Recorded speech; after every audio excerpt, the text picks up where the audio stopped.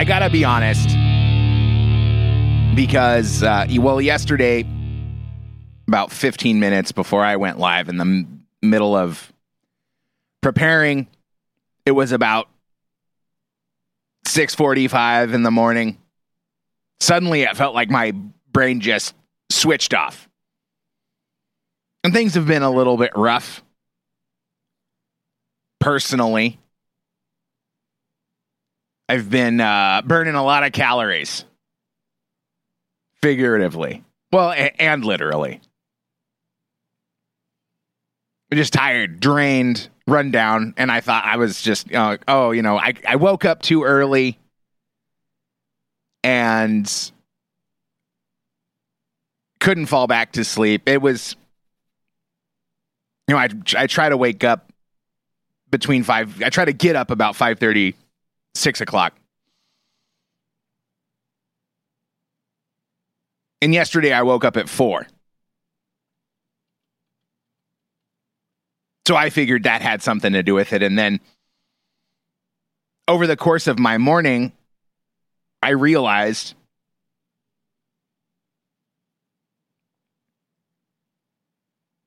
it was the news. It was the information that I was digging through to put together content for the show yesterday. It bummed me out so much that I had a physical reaction. And my brain said, no more. But I soldiered on. And I think I need to relax my grip a little bit. And do the kind of show that I want to do, which it's not the same show every day.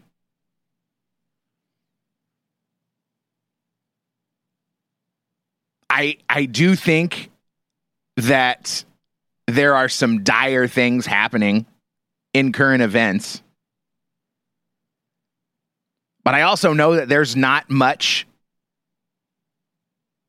to be done about it. And that's when the depression sets in.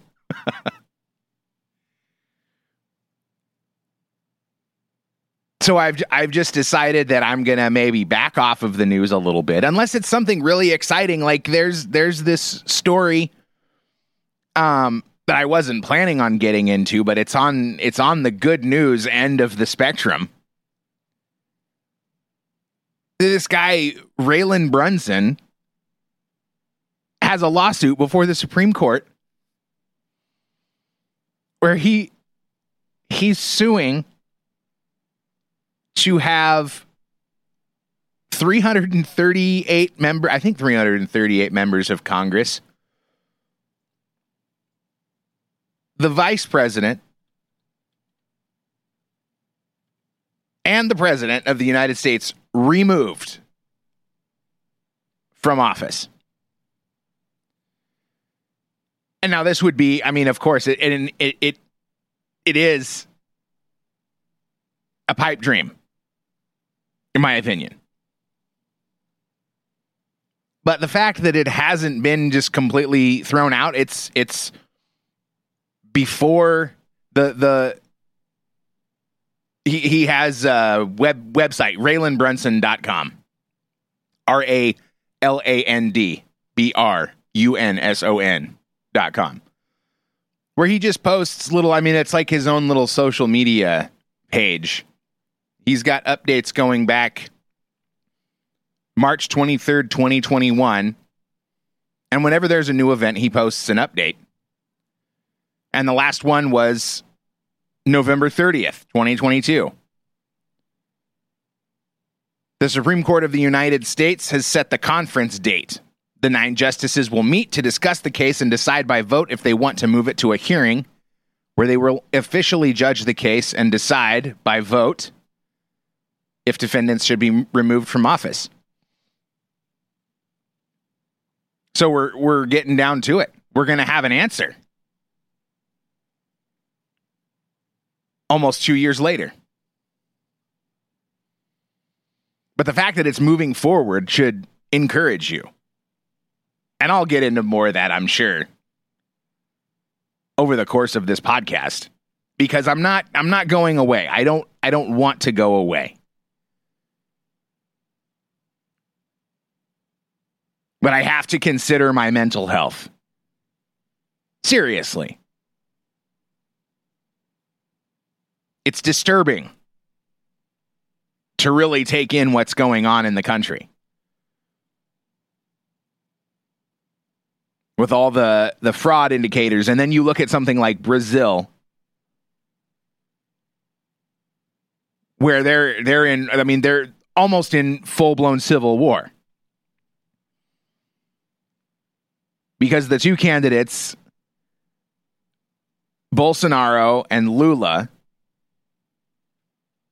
were supposed to have had this close race where Lula eked out the win. But then all of the stories come in about fraud and irregularity. And then millions of people are in the streets. And then the military starts to get involved. And then you realize that all of the players involved are the same global players that are trying to take over the planet. And it makes you think, I wonder how active their organization is in American elections. And then you see things like what's happening in China with the COVID-19 lockdown protests that are going on, and the response from the Chinese Communist Party, which is iron fist, boot on the neck, clear the streets, throw them all in prison to never be heard from again. I'm sure China loves prisoners. Prisoners work for free. Prisoners work for room and board. The best kind of employee, right? The one you own outright. And in America, we have the January 6th protesters, which was simply the whole January 6th ordeal was simply to send a message to the American public that said, if you protest against what we're doing and what we're about to do in perpetuity, we will use all of the resources at our disposal, including Google and Apple, to find you, to invade your privacy, to read all of your text messages and emails and direct messages, and see who you were communicating with, and use that against you. Use that to spin a false narrative about what you were really up to and put you in prison. Because they own the judges. They own the juries. The level of control and corruption is astronomical. It's unbelievable. And that gets to be a little bit discouraging to me.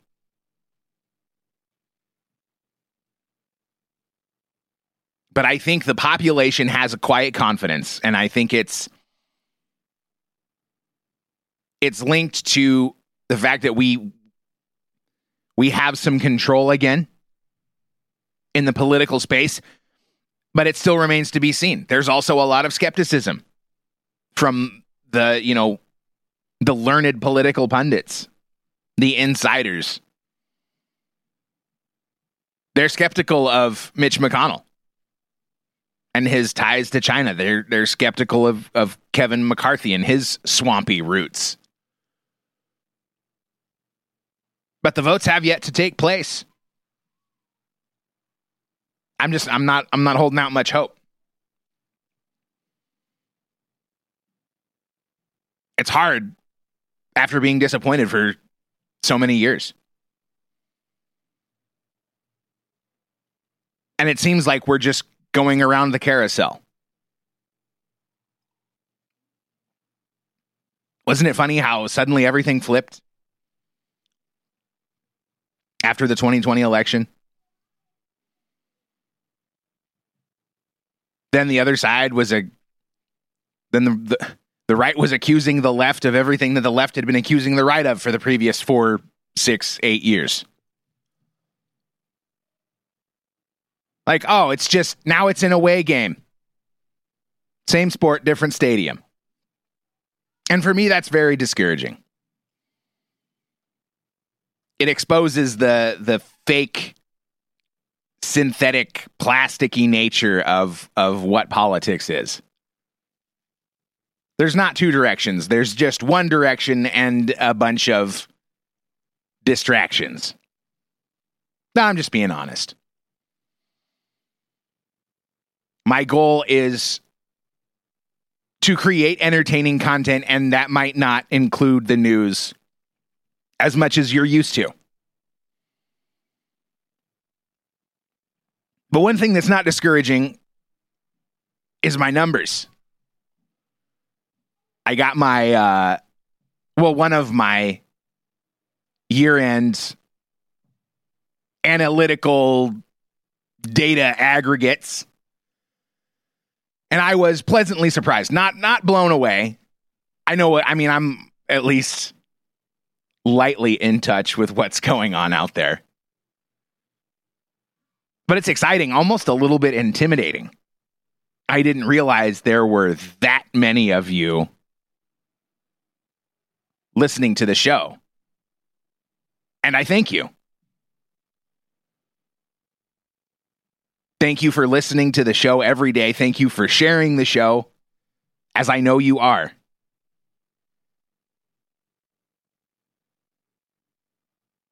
Please leave me a review on your favorite podcast platform. Continue to share the show.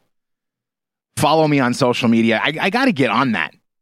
I got to branch out into some other social media platforms, some other social media environments.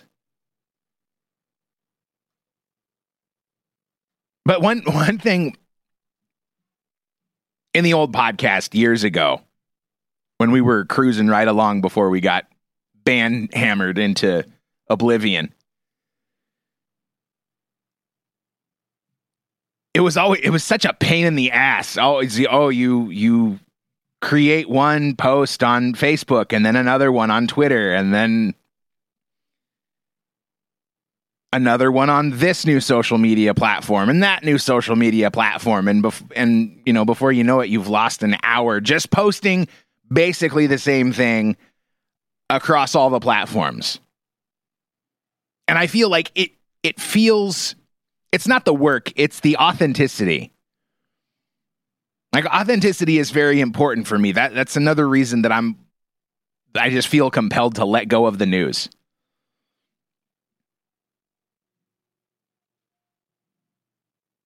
Because if I'm covering a story that I don't want to cover, is that authentic? Where's the line? When do I have an obligation to say what I think you should hear versus what I want to cover? I don't know what the answer is. I know a lot of the time my analysis of the news involves reading a headline and seeing right through it. Like, Breitbart had an article that talks about how universities in the United States were fundraising to, I better find the article, damn it. Okay, so from Breitbart, the headline is U.S. universities, backed by Soros and Zuckerberg, lobby for DACA amnesty to preserve billion-dollar profit pipeline. Now, I'm not going to get into reading it, but what it seems like to me, now these universities, they want amnesty for illegal immigrants that came here when they were minors. And the first thing that pops into my mind is these universities want to make these illegal immigrants legal immigrants so that they can get loans to go to college. Now, maybe I'm wrong. But if the world is fueled by greed and corruption, which I think we can all agree is the case, at least for the leadership class, what other reason would universities in the United States have for lobbying amnesty for these immigrants? Now, I'm not saying, I haven't given it a lot of thought, honestly. The people that came here as minors, people that were trafficked. This is an issue. A story just came out from Project Veritas about the Department of Health and Human Services actually trafficking kids to pimps, for lack of a better term. That's overbroad.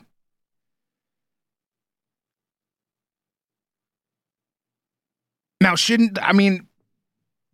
if these kids are in this country because they were trafficked here illegally, shouldn't we allow them? Maybe they don't even know who their family is.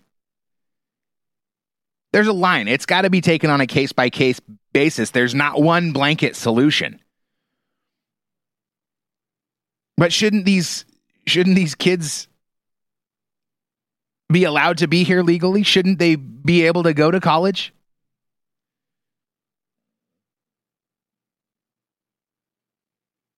They definitely shouldn't continue to be exploited the way illegal immigrants are exploited in this country.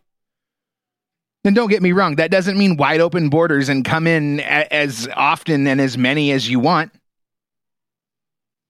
That's what the corporate class wants. They want that cheap labor.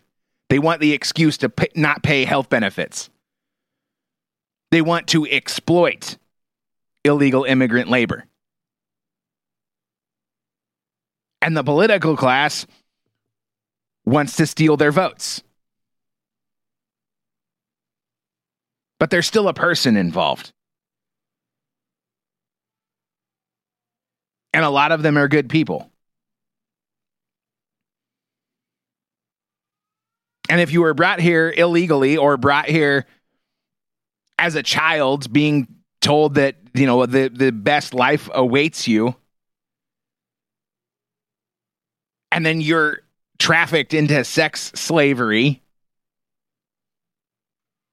you need help.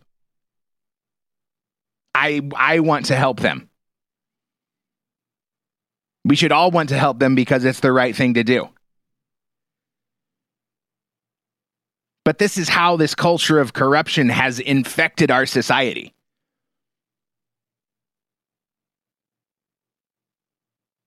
The evil crooks, the scammers, the New World Order acolytes use their media sycophants to prey on our emotions and allow them to do corrupt things in the name of, the greater good. We're helping the immigrants. We're, helping disenfranchised people. We're making amends for the years of slavery that we forced on people of color. It's a game. It's just another marketing ploy. It's not authentic, and it bothers me. Maybe that's why I used to always watch commercials and think, what about this? It was honestly more ads on the radio that would make me think, who is going through a store and thinking, oh yeah, I remember this commercial on the radio and that's what I'm going to buy. How many times has that actually happened to you?